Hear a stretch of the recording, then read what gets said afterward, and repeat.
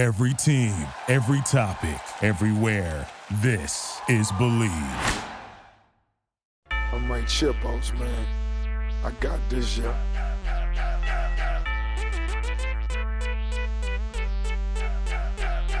And now, this is the moment you've all been waiting for. It's time to listen to Reese and Dan on the Angle Pick Pod. Angle Pickers, what's happening? We are getting at you, we have a weird schedule going on. No fights this Saturday in lieu of, I don't know, Paris in 2 weeks. I don't know. First break in 12 weeks. UFC 278, but we have the usual suspects. Country Club sucking down a something or other. How you doing, Country? Fantastic. And DK Dank Wagers, who's looking to get into it with me this episode because I already brought up Merab and he already threw something at me. What up? Yeah, no, I'm just loving that Reese didn't even realize that, like, we're coming off of a stream of some of the most packed, like, back-to-back events in a row. And honestly, as big of a fight fan as I am, I could probably use a break. Reese is just chomping at the bit for some more. Yeah, I thought we had Paris this weekend, but I was wrong. It is a week break, so what am I going to enjoy Contender Series last night? I did. Contender Series was awesome, and we will get to that. So the schedule is, for this episode that you're already listening to, it's labeled to set the spread, but we are doing a 278 recap, so it doesn't go stale. News and notes with Country Club. Contender Series recap, so it doesn't go stale. And then the much anticipated set the spread for UFC Paris. So we'll start with the recap for 278. Danny, I got a lot of flack on TikTok for this one. I thought Daniel De Silva was going to win. Manpret, our boy at MMA Lock of the Night, he had Altamirano for 4 unis for his lock, and you were all over Altamirano. I was all over Altamirano. I was all over the under. I took both track bet MMA tips, Dan K Wagers. You can find me. All over it. Yeah, so I was wrong, and this was simply nothing I saw off tape. I just really don't think Altamirano is it, and I was taking any opportunity to fade him. Daniel De Silva is probably going to get pink slipped. Altamirano is probably going to be a fade whenever they give me the opportunity. He got dropped, Dan. You guys were almost all – you would have hit the under, but I felt like I was right until I wasn't. Yeah, I went 2X on the under, 1X on Altamirano. And it started out hot, stayed hot. Yeah, looked good. 50 G's performance bonus, Altamirano. That's going to go a long way for him too, so that's awesome. This one hurt me to my core. So I got closing line value on both of those. I had De Silva at plus 170. It closed at plus 140. And I had Jay Perrin at plus 150, and it closed at plus 115. Both blanked. Jay Perrin dropped a unanimous decision to Arichi Lang.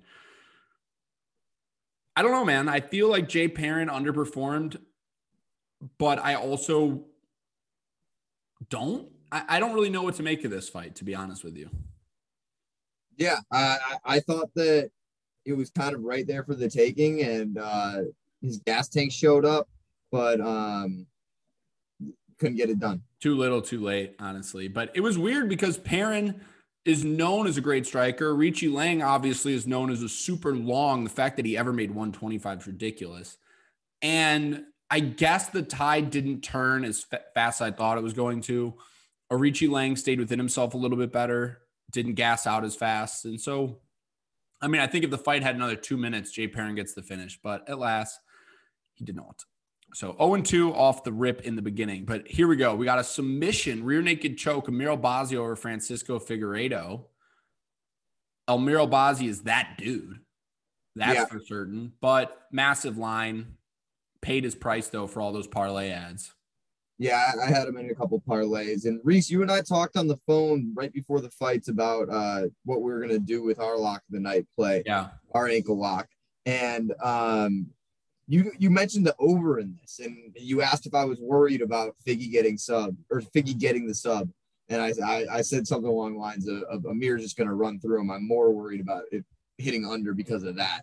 And No, yeah. So we were talking about the ankle lock, and I said I think the over is good because both of these men are black belts in Brazilian Jiu-Jitsu and lean submission. And usually when that happens, you see 50-50 positions. You don't really see anything get fully cinched up. And sometimes you see them not grapple altogether.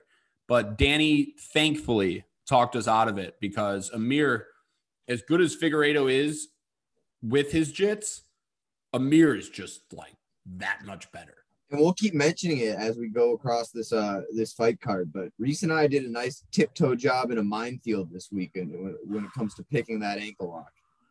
Yeah, it was not easy, but yeah, at last we got it done, which honestly, I'm pissed we got it done because I lost a couple parlay legs, but we'll update you there when we get to the main event. Ange Loosa defeats AJ Fletcher, in my opinion, was fight of the night. Kobe will let us know if that's the case. No, wow. But this one was crazy. It went back and forth, absolute slugfest. By round 3, I mean, Loosa was on stilts for a while. By round 3, Fletcher was on empty. It was an insane fight. Ultimately went Ange Loosa's way, unanimous decision, and the first ticket of my day that actually cashed, which is awesome. Anything to add on that? AJ Fletcher, I know, gassed, didn't really implement his wrestling. Ange Loosa had Gilbert Durinho in his corner, which is always awesome to see. Best cornerman in the game. And got a 10-8 there. And he got 10-8 there. Well deserved. And once again, I believe the story of this card was gas tanks failing people. You saw Da Silva, even though it was early, but Danny said this dude fades after 2 minutes. Which, by the way, I'm not sure we did it justice on the fact that this was happening in Salt Lake City at That's fair. Elevation. I don't think that we did enough justice to that talking through it pre-fight, and it certainly showed up all up and down the card. Which was errant on our part, because when Dan and I were talking ankle lock, that's like a big factor that actually made us send our ankle lock was the elevation. Right. But yeah, that was a misstep. Another misstep is everything Sean Woodson did. And that's not even a bad transition. Sean Woodson came in minus 320 against Luis Saldana. It ends in a draw because of an illegal knee that took a point. The illegal knee, just to paint a picture for you guys, Saldana rocked him. Woodson gets up. Saldana dropped him again, this time with a straight left or a jab. It was not a hard shot. Woodson was on stilts. Woodson falls back. And as Woodson tries to get up, Saldana throws a knee to an already wounded Gazelle that resulted in a point taken. This then, I don't know how the scorecards came. They did. I thought Woodson with the point would have ended up getting it done, but he did not. It ends in a draw. One judge had 29-27 Woodson. One judge had 29-27 Saldana. One judge had 28-28. I think 28-28 is the best card. But at last, this was a very fucking weird one. And dude, Sean Woodson calls himself the sniper, super, super rangy. He's like 6'3", 145. There was a lot of hype on him with some of his wins. And I'm not saying Luis Saldana is a guy that just you roll through, but this looked really bad. I mean, Woodson looked like he had zero defense, nothing to his strikes, almost like he was a touch fighter. You know what I mean? A point fighter. He just tap, tap, tap, nothing. So for a guy who has a flying knee win over Terrence McKinney and a split decision win over Yusuf Zalal, two guys who are fast and decent strikers, now drops to Luis Saldana, or draws to Luis Saldana. But in my opinion, the entire MMA world calls that a loss. Yeah, 100%. He looked awful. Dan, not to put you on the spot, did you have him in any of your parlays? No, that was one I stayed away. Big time. Huge. Jared Gordon, Leonardo Santos, unanimous decision. Nothing special on either end. Yeah, this was the beginning of two big dog plays I took. I took half a unit on Santos and 1 unit on a fight coming up. But this was just not the performance that Santos needed to maybe stay in the UFC. He could be done here. I thought that Jared just looked better than him everywhere. At 43 too. Yeah. I'm also a little disappointed Jared didn't get the finish, to be honest. I'm not I know it's hard to expect that at this elite of a level, but Leonardo Santos, 43, super slow, was hurt a lot, and Jared just couldn't seemingly get it, which when you look at the 155 pound, the top 20, if you're in the top 20, you finish Leonardo Santos every time. You know what I mean? It shows that there's just skill gaps there. Dan, I'm going to introduce this next one. You can, because this was a huge play that actually Dan had to have been drunk at the time because we kind of fought a little bit in the group. Yeah, we did get into it on the phone. I had a unit on Marcin Tybura. It crept up all the way to plus 440 on fight day, which is a ridiculous number. Yeah, that's ridiculous. I had a unit on it. Wish I had a little bit more. But the principle was just that we've seen Romanov struggle against the only person that was able to grapple at a similar level to him in Juan Espino. And it wasn't even that Juan was out-grappling him or anything. And it's not even that Marcin out-grappled him. He didn't. He got kind of smashed. Not kind of smashed. He got smashed in the first round. But after that, the gas tank was over. And someone like Marcin, who's a very capable heavyweight, was able to fight back and win the next two handily. Really, I don't think he lost a second of the next two rounds after stuffing the first takedown in the second round. And so, yeah, it paid off big time. And Tybura, in my opinion, is absolutely slept on. And you, not from someone like you knew what Tybura is capable of. I'm talking more the general public who let it creep up to 440. I mean, Tybura is still a top 15 heavyweight. And I will argue that till tooth and nail. The other thing that I liked about this was I think this is a big learning point for Romanov. Everyone needs it in their career.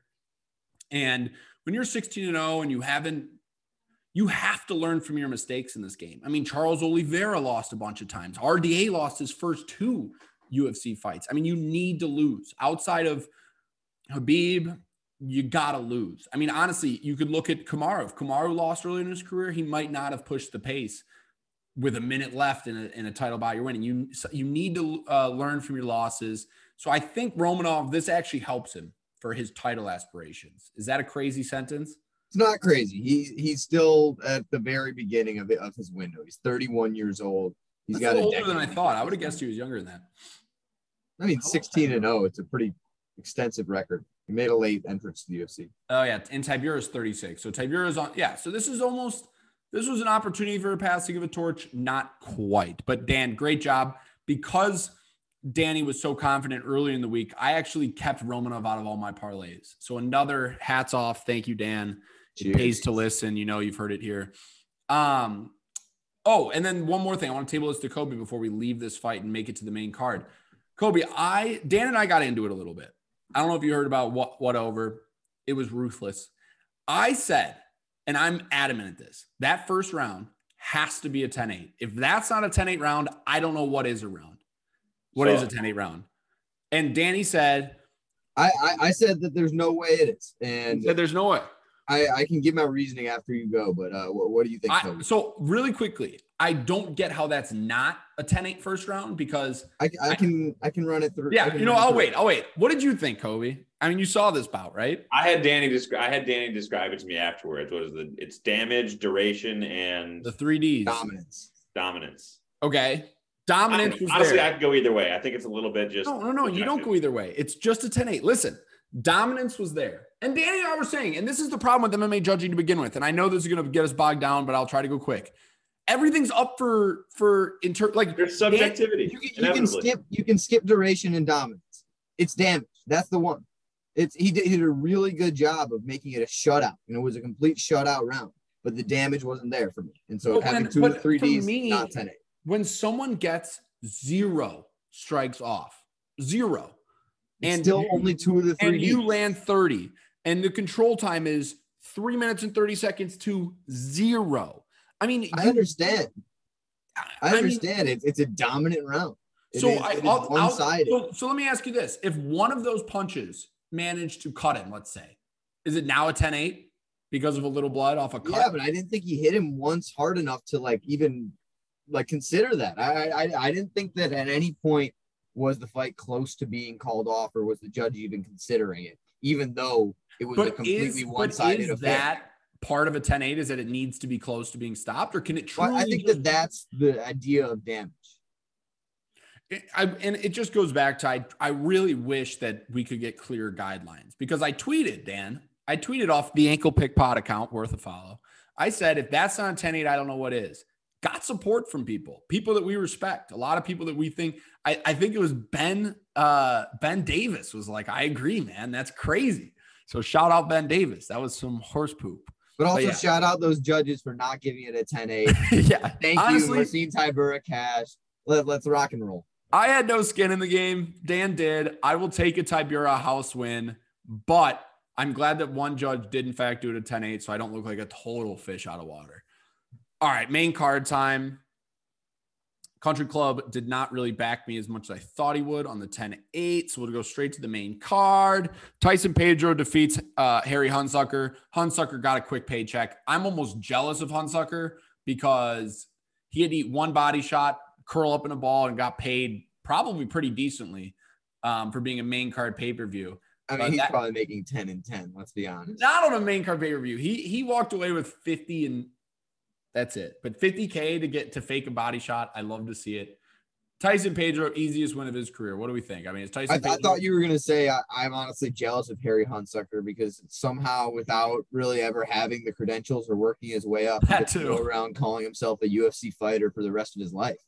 The other thing too, can we just address something really quickly? And I know UFC 280 and 281 are stacked and whatever. How the fuck did this fight and Lucy Pudilova, Yanan Wu make the main card? I need someone to answer for this. I mean, Tybura Romanov is more exciting. I don't even need to go through it. Every fight below this, I would rather see than those two. I think the only thing I can think of is that it's an ABC thing. And ABC's like, I'm not letting you guys give me fucking Pudilova and Hunsucker and give me at least Tybura. And could the be execs at ABC are like, we need something to like give our viewers. I also think they do try to get different walks. So I think they wanted a woman fight on the main card, but still, because they knew DJs like me was paying no matter what, and DJs like you were illegally streaming it no matter what. So they knew that they could throw a card on there and we would still be getting it. Backhanded shot at Dan, even though I'm the sucker for paying.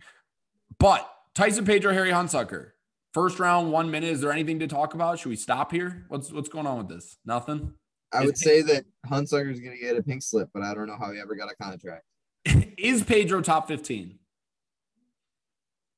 Early to tell. I won't say. I agree. Early to tell. It's hard to tell. I know what you mean. Yeah, hard to tell. And I'm not saying he's going to be a fade spot, but I'm not saying that he's not going to be a fade spot. His losses before his big layoff were Ilir Latifi, Ovin St. Peru, Shogun Hua, and his wins since being back are Ike Villanueva and Harry Hunsucker. If he continues to be lined anywhere close to these 630s and 800s, I mean, of course, but I don't see that being the case against any legit competitor. Yeah, the UFC is definitely building him up. Pudilova, Yanan Wu combined 0 and I think 8 together in their last 8 bouts. I think each one of them lost every fight, like UFC bouts. Sorry. Yeah. Pudilova ended her UFC career on 0-4 skid comes back. And then Yanan Wu is she was on a 3-fight skid. So 0-7 in 7 fights, slides into the main card. Yanan Wu loses via demolishing. It was elbows from the back mount. Vicious elbows. Pudilova looks reinvented, but at the same time, who cares? Is that a bad take? It's not a bad take. I mean, definitely who cares right now? I need to see a lot more for her to be in any kind of conversation of mattering. How old is Pudilova these days? 28. Honestly, and she fights out of didn't she have Kovna in her corner? I don't remember. She did, I think. We're gonna go with that she did. So lone women's fight on the card, 0-1 dogs this week. Okay. Yeah. And this was one of those where it might not have been the dog depending on when you get it. I think Wu opened it the favorite and then Shark Money came in for a while. But where we get it, fight night, 0-1, that's a tough scene. All right, now we're getting into the meat here. And Danny ain't no vegetarian. He likes the meat. Merab Dvalishvili defeats Kobe, say it for me. He defeated non-offensive Jose Aldo. No, he defeated Josie Aldo. No. Are you impressed? It's a good win. No, okay. Here's what I'll say. I would rather Dvalishvili do what he did than go out there and get Rob Fonted. or Pedro Munoz or Chito Vera. Like, he won the fight. That's kind of the goal. Now he controlled the fight. This is where like the meat's going to come in, or what Reese is saying. And this is why Kobe and I are harping so much on this Merab. I think it was Reese who initially brought up the fact that the scoring for wrestling in particular is wrong because there's no reward for stuffing takedowns. And you go 100%, 16 for 16. You completely smother your opponent's best course of action and actually their only game plan. And somehow they're rewarded for that. So the way I look at it is, and I remember talking about it, what it is it should be neutral. So you don't get points for the defensive stuffing the takedowns because, you know, people might just fucking hold takedowns the whole time. But the guy who's putting the offense in the pressure, it should also be neutralized. They shouldn't get points for not getting the takedown and controlling them. However, even with that criteria, Aldo, I'm not arguing this fight for Aldo. We're not sitting here and saying like, oh, Aldo should have won or this or that. That was a really just unimpressive fight across the board. It was disappointing. I was frustrated. I agree to that. I'm still mad about it. Like it was disappointing. But guys, the big thing about fights is it takes two to tango. And Merab was engaging. Merab was trying to push the fight, and Aldo threw 6 strikes every round. We got some quotes from Dan afterwards. Yeah, I know. You're setting whatever. Merab didn't fight like someone eager to fight for a title. And basically that Dana had given Merab this opportunity as a way to shine, and he didn't. It's just, it's not how different is it? He really let Dana down in a big spot. How different is it from week 1 in Contender Series where we had all these guys fighting for chances? And obviously we're talking different things. It's getting contracts versus getting title shots. We all say this, but if Merab loses this fight, we're all just like, oh, back down the board you go. Congrats to Jose Aldo. Like, you know what I mean? Like, it's easy. We're not talking about wins and losses so much that we're talking about impressing the boss. Going 0 for 16, it doesn't matter who gets the W there. It doesn't matter about Jose Aldo. It was just like, I mean, we've seen this, but I mean, dude, Damian Maia went over. A win's a win. At the end of the day, we're not taking a win away. We're you know. No, I know, but I feel like people are diminishing the fact that Merab Dvalishvili beat a pound for pound GOAT. Does Merab's cards go for more after this fight or before this fight? They actually go for more after this fight because he beat a legend and is lining himself up for a title fight. But are you selling now or are you holding out? I'm still holding out because I know that Merab is good enough to hold gold. See, I am, as of what we've seen from this last fight, I'm not. And I think that Petr Yan is also on my side. He tweeted out, no wrestling, no striking. You know who I'm talking about. Yeah, but dude, Petr Yan talks the same shit about the guy who just kicked his ass in Aljo Sterling. And you think that a guy in Merab who is already vocalized that he won't fight his teammate is going to have like sniff the belt when I think Merab's going to have to fight one more time. And then I think Aljo moves to 45 for a super fight. I don't know about all that, man. That's what they say. But how are you going to keep Petr Yan down? Or how are you going to keep Petr Yan down? Listen to this. Or TJ Dillashaw beats Aljo. Merab beats TJ. How are you going to keep Petr Yan down?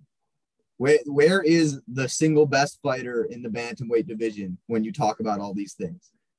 I don't know. Who's Petr fighting? He's got a fight booked, right? Sugar. Oh, yeah. I mean, that's just a money fight. What are we talking about? You're going to go, oh, Petr, you beat Sugar. Title shot. What are you going to tell Petr? I'm going to tell Petr to go fight Merab. That's all right. Before we move on, we actually had a crypto bonus on this one. Jose Aldo, 10K. That bonus is working. No, crypto bonus needs to stop. It's actually laughable. The name recognition bonus. Okay, so this one crushed me. I had a 2-unit play out on the adjusted under 2.5 rounds. And I don't really know what to make of it, but Paulo Costa beats Luke Rockhold via unanimous decision. I mean, he won the fight, but like, the thing to make of it is this was for me, the biggest altitude being a thing. I think the finish is there 100 different ways if they're fighting in any different city in America. Well, Rockhold was dead. Rockhold But he went down swinging. He did. No, and I have no disrespect for Rockhold. I actually gained respect for Rockhold after this. For sure. I agree. But Paulo Costa, man, I don't think he is learning like I wish he would. You know what I mean? I mean, how many times do we need to see this dude gasp before we're like, okay. I mean, the finish was there for Costa. I don't believe this one. Marvin Vittori gets the finish. Robert Whittaker gets the finish. Adesanya gets the finish. Like, all these guys finish him. We all agree. This one more impressed with Costa than when I walked in. I think that if that's your angle, then I agree. Yeah, But I'm fine with that. I think I disagree with that. Costa showed me a completely different part of his game than we had never seen. He completely out-grappled Luke Rockhold in those exchanges, those scrambles in the first round. That was really impressive. That was something I had not seen previously from Paulo. That was a really shining sign that he's adding to his game. I want to give him his props there. I would argue that Rockhold was already dead, but I don't know. I think the fight definitely went off the rails after that first round. But I was really impressed with those scrambles and him out scrambling someone in the Rockhold who is incredibly game in that department. Okay. I like Dan looking at the positives. I mean, we got bonuses. Fight of the night, $50K for both these guys, and $30K crypto for Costa. Oh, who was in charge of that bonus? This was not fight of the night, in my opinion. This was sloppy as hell. Low volume, sloppiness. Dude, Rockhold was like, oh my God. Whoever's in that's bad. I will say, Reese, although you lost your play, this was helpful for our the previously first place in the lock of the night game had fight doesn't go the distance, Costa Rockhold that bit them in the butt. And that's a sharp ass bet too. So sorry. It was minus 280 for a lock of night play. They were playing it safe. But I'm saying but I'm saying that's a good ticket. I like that ticket. I don't hate that ticket. I mean, I was on the ticket. I took under 2.5 for at minus 220. So I don't hate that ticket. So while we're on it, what do we have? Has Manfred updated the standings at all? How so Kobe and I were discussing it a little bit Saturday night, right? Yeah, we moved from third to fourth because of two. Because of two people on Tybura. Yeah, two people had Tybura. Yeah. But the distance between us and first is less than what it was the week before this week. Okay, so overall, would you say we have? It's a winner of a week. Okay, winner of a week. That's what I was getting at for everybody. Okay, winner every of a week where we stay positive. It's a survivor at this point. It's stay above the green and 7 ankle locks in 2022. And this one, I won't lie to everybody. This one was one of our luckier ankle locks. We usually have it in deciding factor. And to be fair, Dan and I were deciding between this and the curtain jerker under, which would have crushed in clean fashion. But we went with this one for plus 135. Juice, yeah. Kamaru Usman gets finished with a minute left in round 5 by Leon Rocky Edwards, the truest real life Rocky story I've ever seen.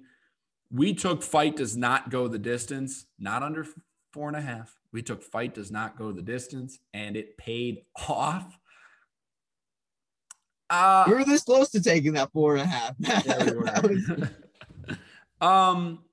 But the reason why we didn't was the altitude. So it ended up paying off. I look at it as this. This reminds me so much of the light heavyweight bout we saw earlier with Yuri.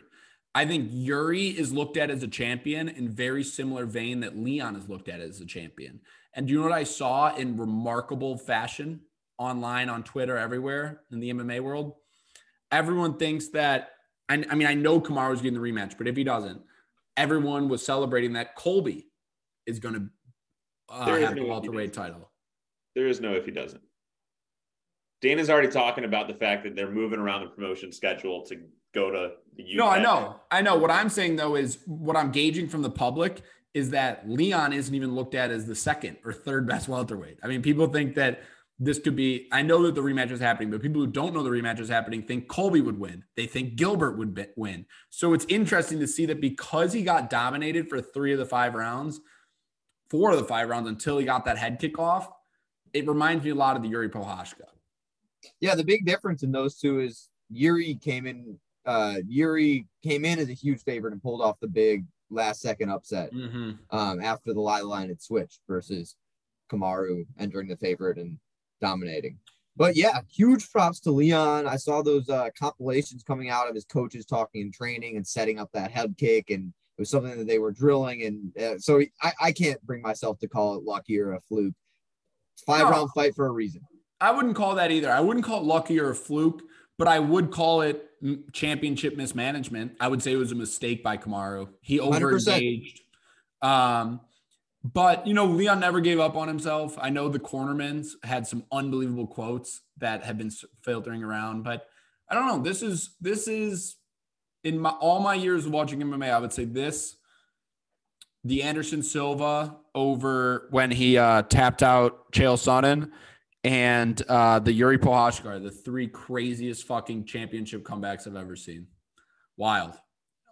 It's good for the sport. It's good for the sport, but I don't know. $50K to Leon. Yeah, well deserved. $20K crypto to Usman. Are you serious? Wait, so the crypto bonuses were Usman loser, Aldo loser, and then you said $30K to Costa? Yeah.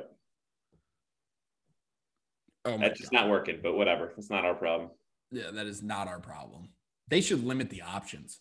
Honestly, people should be giving to the curtain jerkers just as memes. That's ridiculous. Okay. That's kind of hilarious, actually. Okay, so that closes the books on UFC 278. Wild. Summary going into kind of the 3/4, kind of the halfway point, but a break. Are you up? You down? How you feeling, Reese? Oh, after last week, I got crushed, and I was doing unbelievable.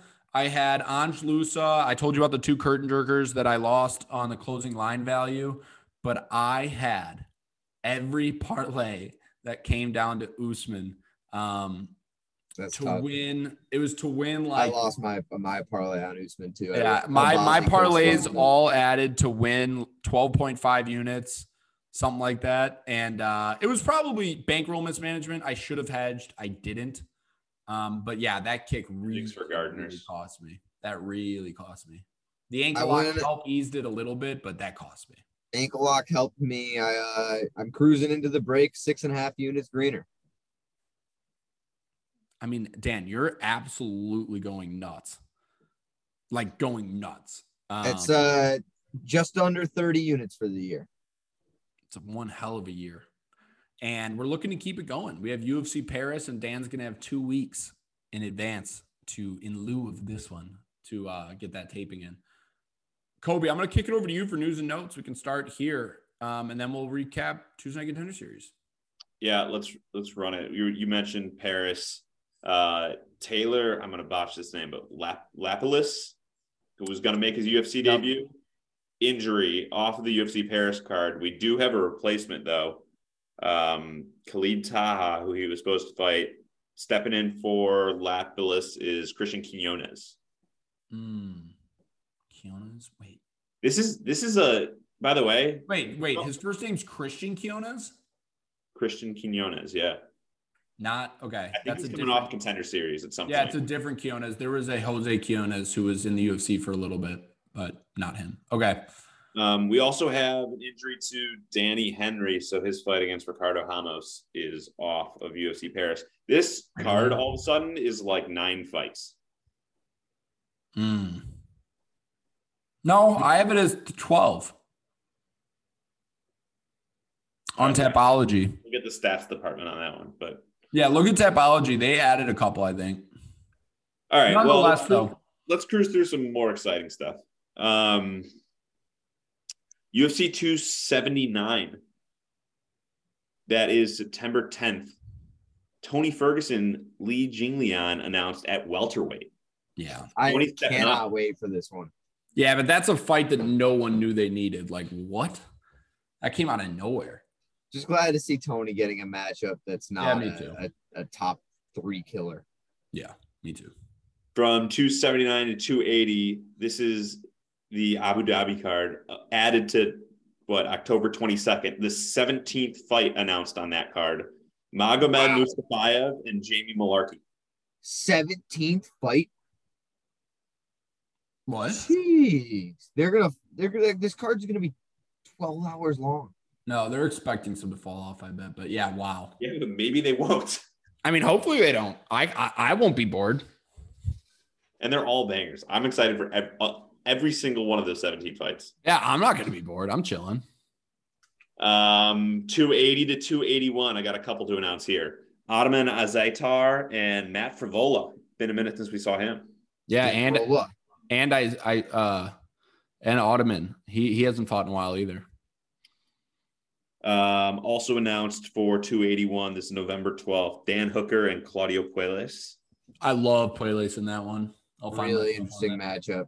It feels like Dan Hooker keeps on placing himself in tough stylistic matchups. He does. Really and against tough guys.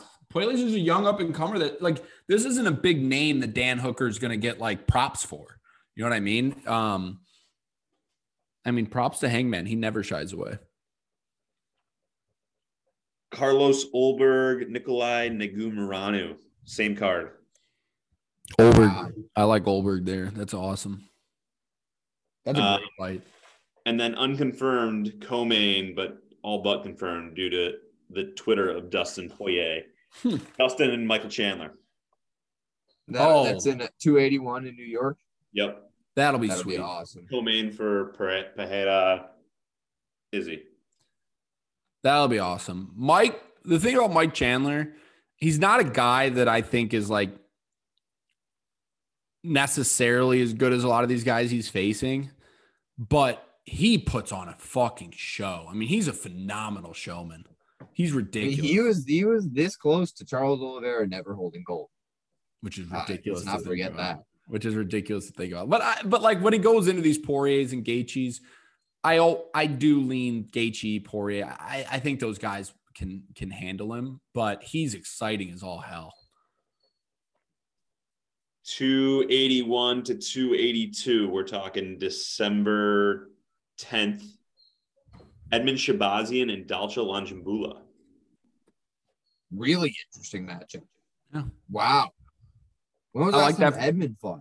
It's been a while. His last fight was Brunson. No, it was the guy who's on this Paris card. It was again Nasruddin Imavov. Yes, you're right. Yeah, and he got outclassed there. But people forget how young Edmund is. He's like 23 or 24. And I think this matchup favors him a little bit. So last one to announce the following week, Julian Marquez, Deron Winn. A couple of losers from the UFC Austin card, but exciting guys. Oh, I thought you were just straight up calling them losers. Yeah, Julian Marquez. That fight doesn't really – I'm shocked that made news and notes, but – all right. He'll be doing his due diligence, which I respect.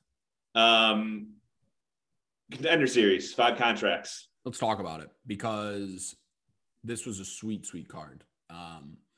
So Contender Series, Tuesday nights have been shaping out to be one of the best nights of the week. And this one was the night of the underdogs, which you'd love to see.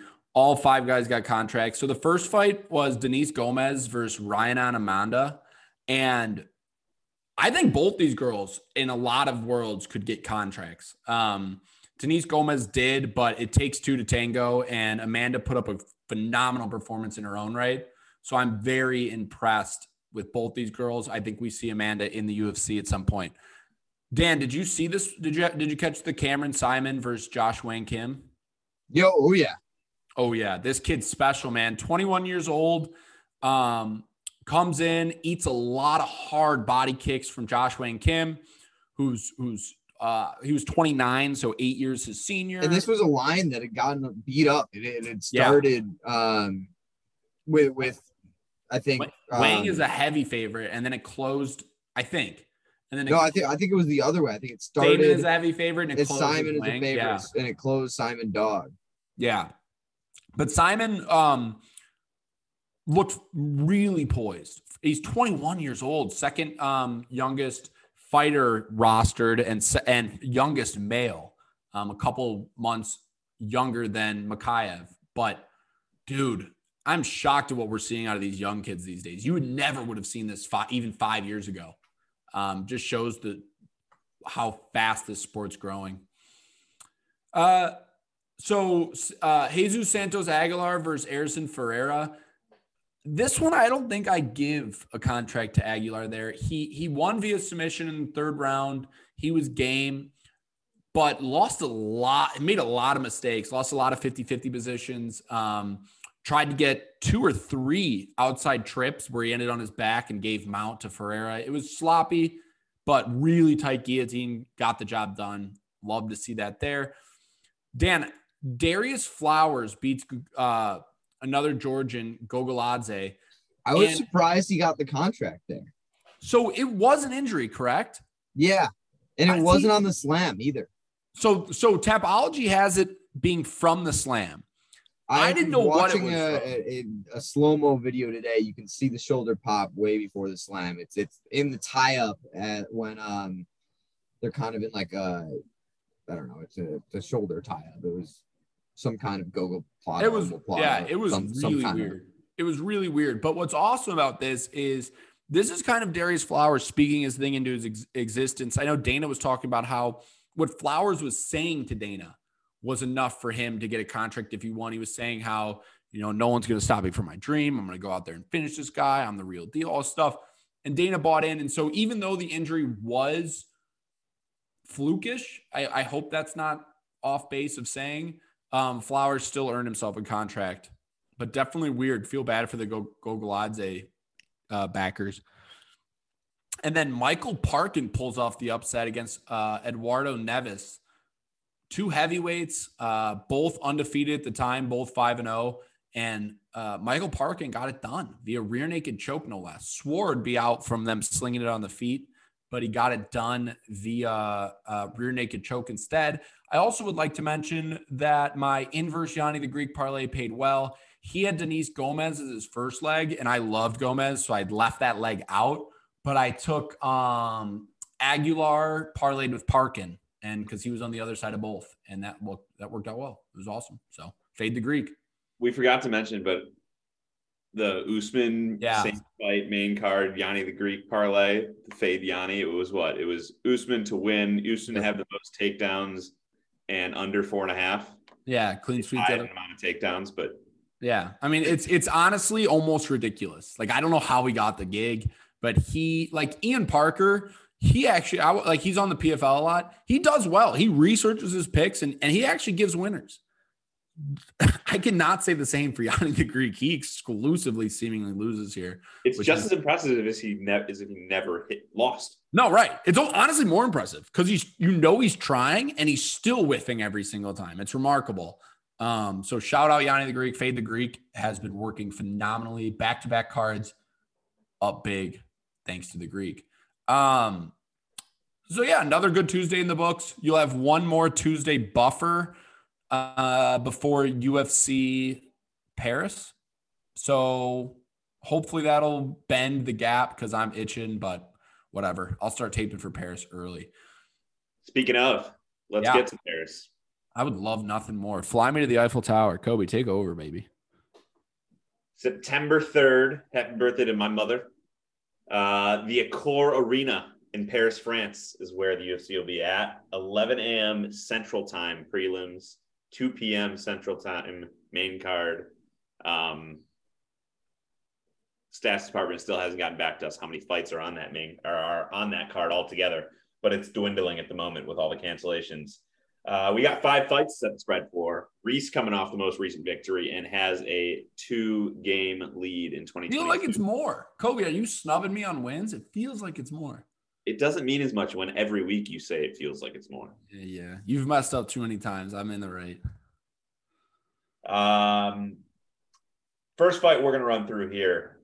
Technically, currently a prelim fight, but we're working our way through. Middleweight bout, Nasruddin Imavov and Joaquin Buckley. Reese, go for it. It's actually a sweet fight. Wow. Stylistically, this one's interesting because Nasruddin is definitely a crisper striker, like as far as like being more technical, but Buckley seemingly continues to surprise. I remember he beat Albert Duraev earlier this year, or Duraev. Buckley surprises me, and then he goes out and gets head kicked by DeCarico. So people get caught, but it's the sloppiness that I would put into question. But his raw physique is ridiculous. But Imavov, I'm a huge buyer on Imavov, and I'm interested to see Dan's take. I imagine he's in a similar vein, but Imavov just needs to put together his wrestling. I mean, I think he would struggle with phenomenal wrestlers, but this, I imagine, stays striking. I think everyone kind of imagines this to stay striking. And so for that reason, I imagine that Imavov probably is favored decently. I mean, anything in the ones, I'm comfortably riding Imavov. Admin wrestles, Imavov, if I remember correctly, did okay there. Ian Heinisch can push a wrestle and wrestle. Imavov did okay there. I'm going to go Imavov minus 210, Dan. And I think that it could be even higher, but Buckley's just super popular, flash KOs, extreme power. I think that's going to dampen this line a little bit, be a little bit of a wet blanket on it, because people can't pay 300 when there's a guy who can knock him out with any shot. 200 is a little more palatable. I'll go minus 210. I think that you're really right around it. I've got a lot of respect for Imavov. I think you're underrating his wrestling a little bit, but even in that Phil Hawes lost the decision, he was getting tagged a little bit. So like the power of Joaquin Buckley is definitely something fans are going to consider. I'm not sure that they're considering it this early. I think that this line is going to come towards Joaquin Buckley.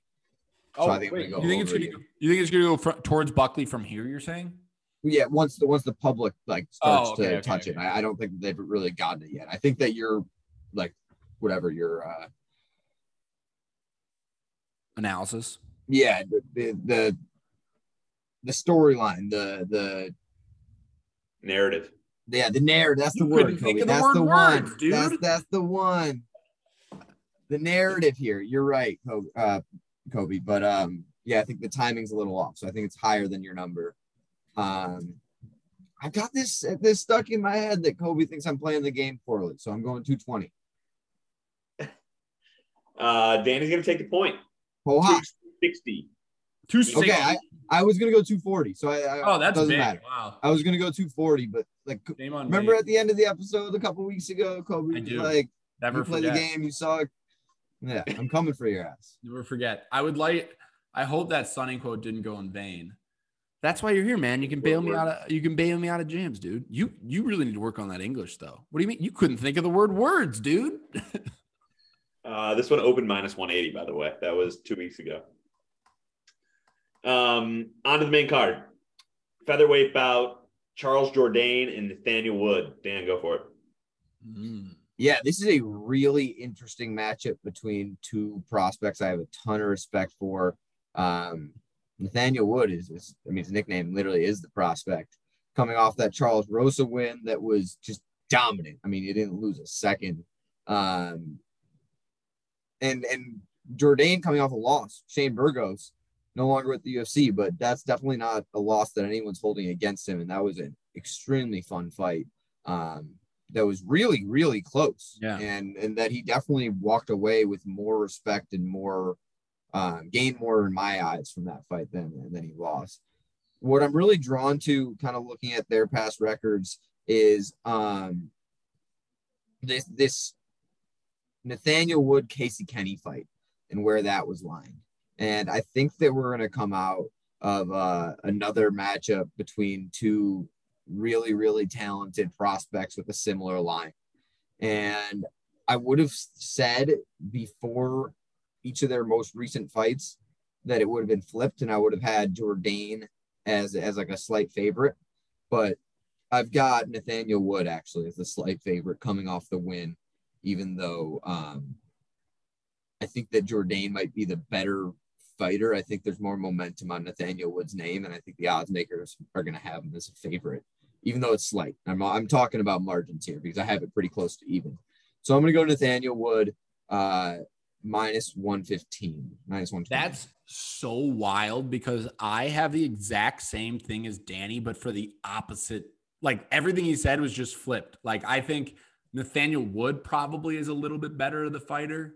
I used to watch him a lot in Cage Warriors though, so I might be a little bit biased, but I do think, so I've been following his career for a while. I think Nathaniel Wood might be a little bit better of the fighter, but I think that Charles Jourdain actually gets a lot of steam on his name. I think a lot of people, because he came into the UFC being consistently overlooked, and he kind of strung it together with like fight of the night with Juliana Rosa, fight of the night with maybe Shane Burgos. That fight was awesome. He's so game that I thought I literally had it as the inverse. And then I actually had the inverse line. I thought Dan was going to go minus 120 for Wood because I have 120 for Charles Jourdain. So literally everything Dan said, just hit him with the Uno reverse card. And I will go Charles Jourdain minus 120. Minus 140, Jourdain. Oh. Where's open? Minus 200, Jourdain. Oh, that's a bad Wow. line. Yeah, that's a bad line. Yeah, that got jumped on. That was just mid-August, so last week? That's a bad line. But yeah, so Dan was right that the steam, I mean, the line's huge. It had to go that way, but I was intrigued to see if it opened on Wood's side and went towards Jourdain. I feel like Jourdain gets a little bit more respect in the MMA community, but I might be wrong. 1-1, lightweight bout, John Makdessi and Nasrat Haqparast. Reese, go for it. Real quick, a little bit of inside the podcast. If on next episode someone notices that I've got a UFC glove behind me, I'm winning a bid for a signed Ngannou glove right now. He's addicted. And you mean shorts? I don't see a glove. No, there's gonna be a glove. I got a signed glove that I'm winning the bid for right now. No, I mean your background's top notch, second to none. John Makdessi, absolute fucking gamer. I remember I'm not going to remember who this was against, but he won a fight a long time ago. And the person who lost was very disrespectful about it. And Makdessi made a huge scene in the octagon about how this is martial arts. You need to be respectful, all this stuff. And he's a veteran at the time. Well, ever since then, I'm like, this guy's a fucking G. Round off a couple nice wins. Ross Pearson, Ignacio Bahamundes is a big time win that I actually forgot about because it was so long ago. It was over a year ago. Look, Nasrat, I keep finding myself on Nasrat and I keep finding myself disappointed. I thought Nasrat would be able to handle Bobby Green. I thought he'd be able to handle Dan Hooker. I was wrong with both. I thought he would do okay against Drew Dober, got fucking smoked. So it's the upper echelon that he continues to struggle with. And then it's the guys like Rafa Garcia that he gets a unanimous decision win over. So I don't know, dude. I really don't know on this one. I think that Nasrat's going to be the favorite, even though I love Makdessi. I just think he's 37. People look at him as the veteran. But I think it's still going to have a 1, and I think that I can't be on Nasrat. He's burned me too many times. Nasrat minus 160. And I hope I don't look like an idiot, but Nasrat always finds himself as the favorite. This is the one out of all of them that I was the most, I don't really know on. You're definitely not an idiot. I think over the course of the podcast, have gotten a much better read on Nasrat, and this is a matchup I love for him. I think he's going to be, I've got minus 200. I think it's going to be a pretty decent Nasrat matchup, but he's a better striker. Gamer. Minus 210, Nasrat. Where opened on the dot, 200. Do I have any points? 2-1? 2-1. Also, breaking news. Jack Shore will fight Kyler Phillips November 19th. Wow. Ooh, that's fun. That's a awesome matchup. Yeah, I just got that tweet. Neither of them are ranked right now, right? I think they both are ranked. I'm actually not sure. I feel like after Jack Shore's last loss, he's not ranked. That could be. We'll get our stats department on that per Kobe. You read my mind. In the meantime, we got a co-main and a main that are very exciting here. 2-1 DK, and he will lead off the co-main middleweight bout. Marvin Vettori and Robert Whitaker. Yeah, this is a matchup I'm very excited for. I've long believed Robert Whitaker to be in that group with Izzy as kind of head and shoulders above the rest of this division. They're just much more skilled than anyone else, Marvin Vettori included.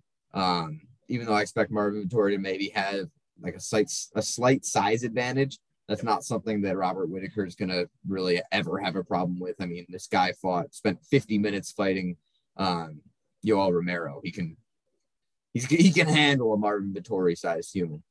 So I've got there's not going to be a 3 in front of it. That's too big. I've got Robert Whitaker minus 250. See, this one, Kobe, 250 is a great line, by the way, Dan. This one I'm the most excited for because name a fight more up my alley. The Italian Brethren I've been obsessed with forever, and Robert Whitaker is top 3 of my favorite fighters all time, even though he's burning me against Izzy twice, but he won the decision. Don't at me. This one I think I can set to within plus or minus, I would say 20 cents. I know it's not super impressive on a percentage basis, but I'm very confident that Robert Whitaker is the favorite. I'm very confident there's a 2 in it. So Danny's on the right track.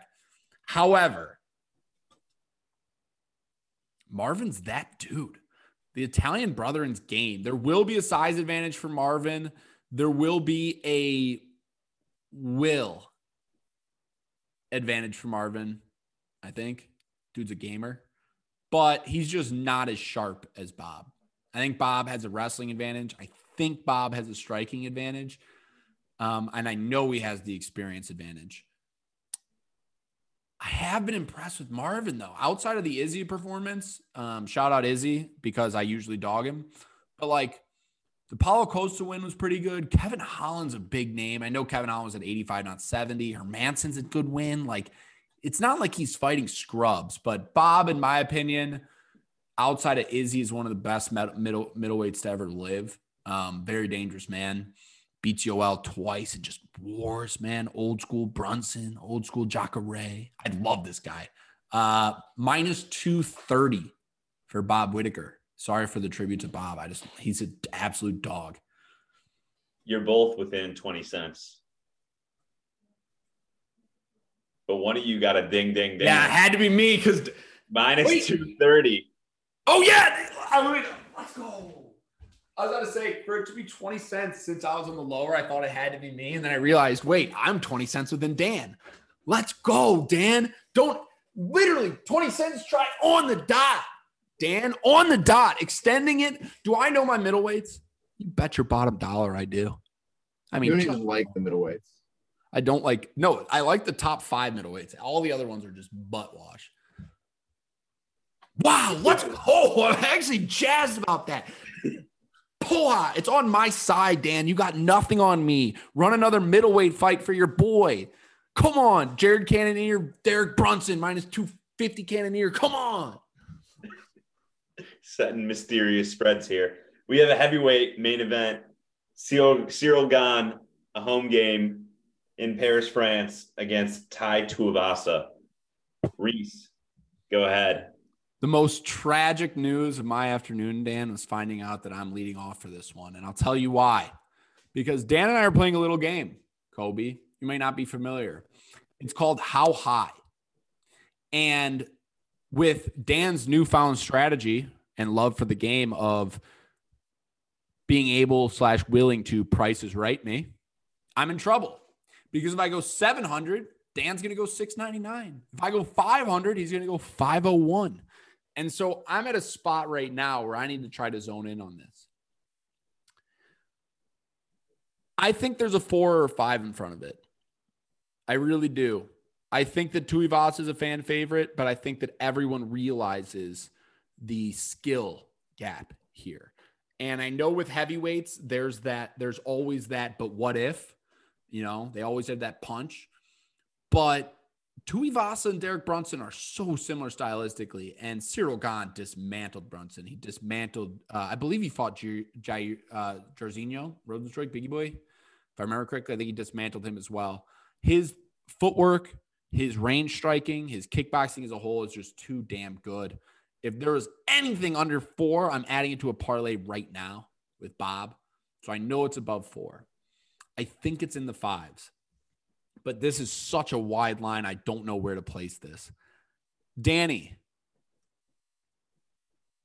look into the camera. I got to gauge your face as I don't want to give you anything. No, I'm just trying to gauge your face as I said Dude, from where your analysis is, I'm going to be honest with you, I'm far off. And so I'm so worried. Oh, that's huge. I'm going to go 480 flat. 480. Cyril Gahn's your favorite. Tai Tuivasa plus 440. But that made me that broke a lot of nerves because I thought Dan was going to price his right me. You're 480. I'm 480 for Cyril Gahn minus 480. I'm not going to price his right you. I'm coming in with my same number. Okay. I guess I am looking at this line, and I'm not talking about where I'm setting this number. I'm looking at this line, looking at all of these other heavyweight fights that we've seen week in and week out, where you see a guy has an advantage or a guy gets these knockouts or a guy is this and that. And we've seen some crazy heavyweight numbers, some really ridiculous heavyweight numbers that have almost scared me away from the division, that have almost like made me want to start telling Kobe, like, track heavyweight dogs the same way we're tracking women. You just crushed one with Tibera. Right. No, legitimately, some of these lines are ridiculous. And that's why going in, I was teetering with the 6 or the 5, not the 4 or the 5. Wait, so before you give your mention off, can you explain why 6? Because it sounded like from the description that you were saying this is why Tuivasa might be value. So I was more just talking about people and more so Vegas when I'm saying people, but Vegas is getting these heavyweight fights wrong. And they're looking at this and saying, oh, striking matchup between a better striker and Tai Tuivasa. Let's make it minus 1,000. Let's make it minus 1,000,000. Let's make it this and that. And they don't see this going any other way than the kickboxer beating the power puncher. And that's why I had I could have seen the 6. I'm going 550. Yeah, I fucked it. I went lower than I thought because I thought Danny's comment made me think, oh, he's going to be close to Tuivasa, and I just won this game. But I also interpreted Danny's comment that way. Right. It's gameplay, baby. Coming in much lower. So that's some good game plan, I guess. This one opened on purpose, but I'm going to start commenting stuff. No, it just worked because you commented. You're like, I'm not even close, and you're not close. You're over 100 points off, you're like 100 points off. But like, I shaded the other way because I thought you were going way under. So good job. In early May when this fight was announced, minus 300 Cyril Gahn. I smashed that line. Fuck. I know it's higher, Danny. Don't even worry. I don't think it got up to my 6 though. My 550. I think it might be. It could be in the 7s, Dan. Minus 560 Cyril Gahn. Oh, I needed that. And there's a reason this reaction isn't so big. I don't know if I could come back from 3 down. I needed that one. I almost want to put that to review for tampering, Kobe. That was some bullshit because my line would have been 5. I still would have lost, actually. You said 550. I still would have lost. I think my line is going to be 520. And then you said, oh, I'm not even close. So I shaded it to 480. I thought he was going down. Good. You know what? Good gamesmanship, Dan. I can lose that way. Good gamesmanship. Huzzah. Cheers. That's going to close us up. Dan, why don't you close us up this week? No UFC card. We'll be back next week with main app. And yeah, UFC Paris. Poha.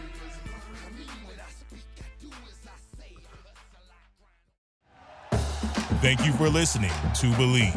You can show support to your host by subscribing to the show and giving us a 5-star rating on your preferred platform.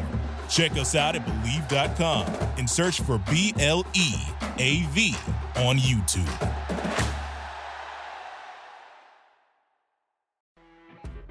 You know when you're listening to a true crime story that has an unbelievable plot twist that makes you stop in your tracks? That's what our podcast, People Are the Worst, brings you with each episode. I'm Rachel. And I'm Rebecca. We're identical twins who love true crime cases that make you say, didn't see that coming, and we hate the people responsible for them. Listen to People Are the Worst now on Apple, Spotify, or wherever you get your podcasts.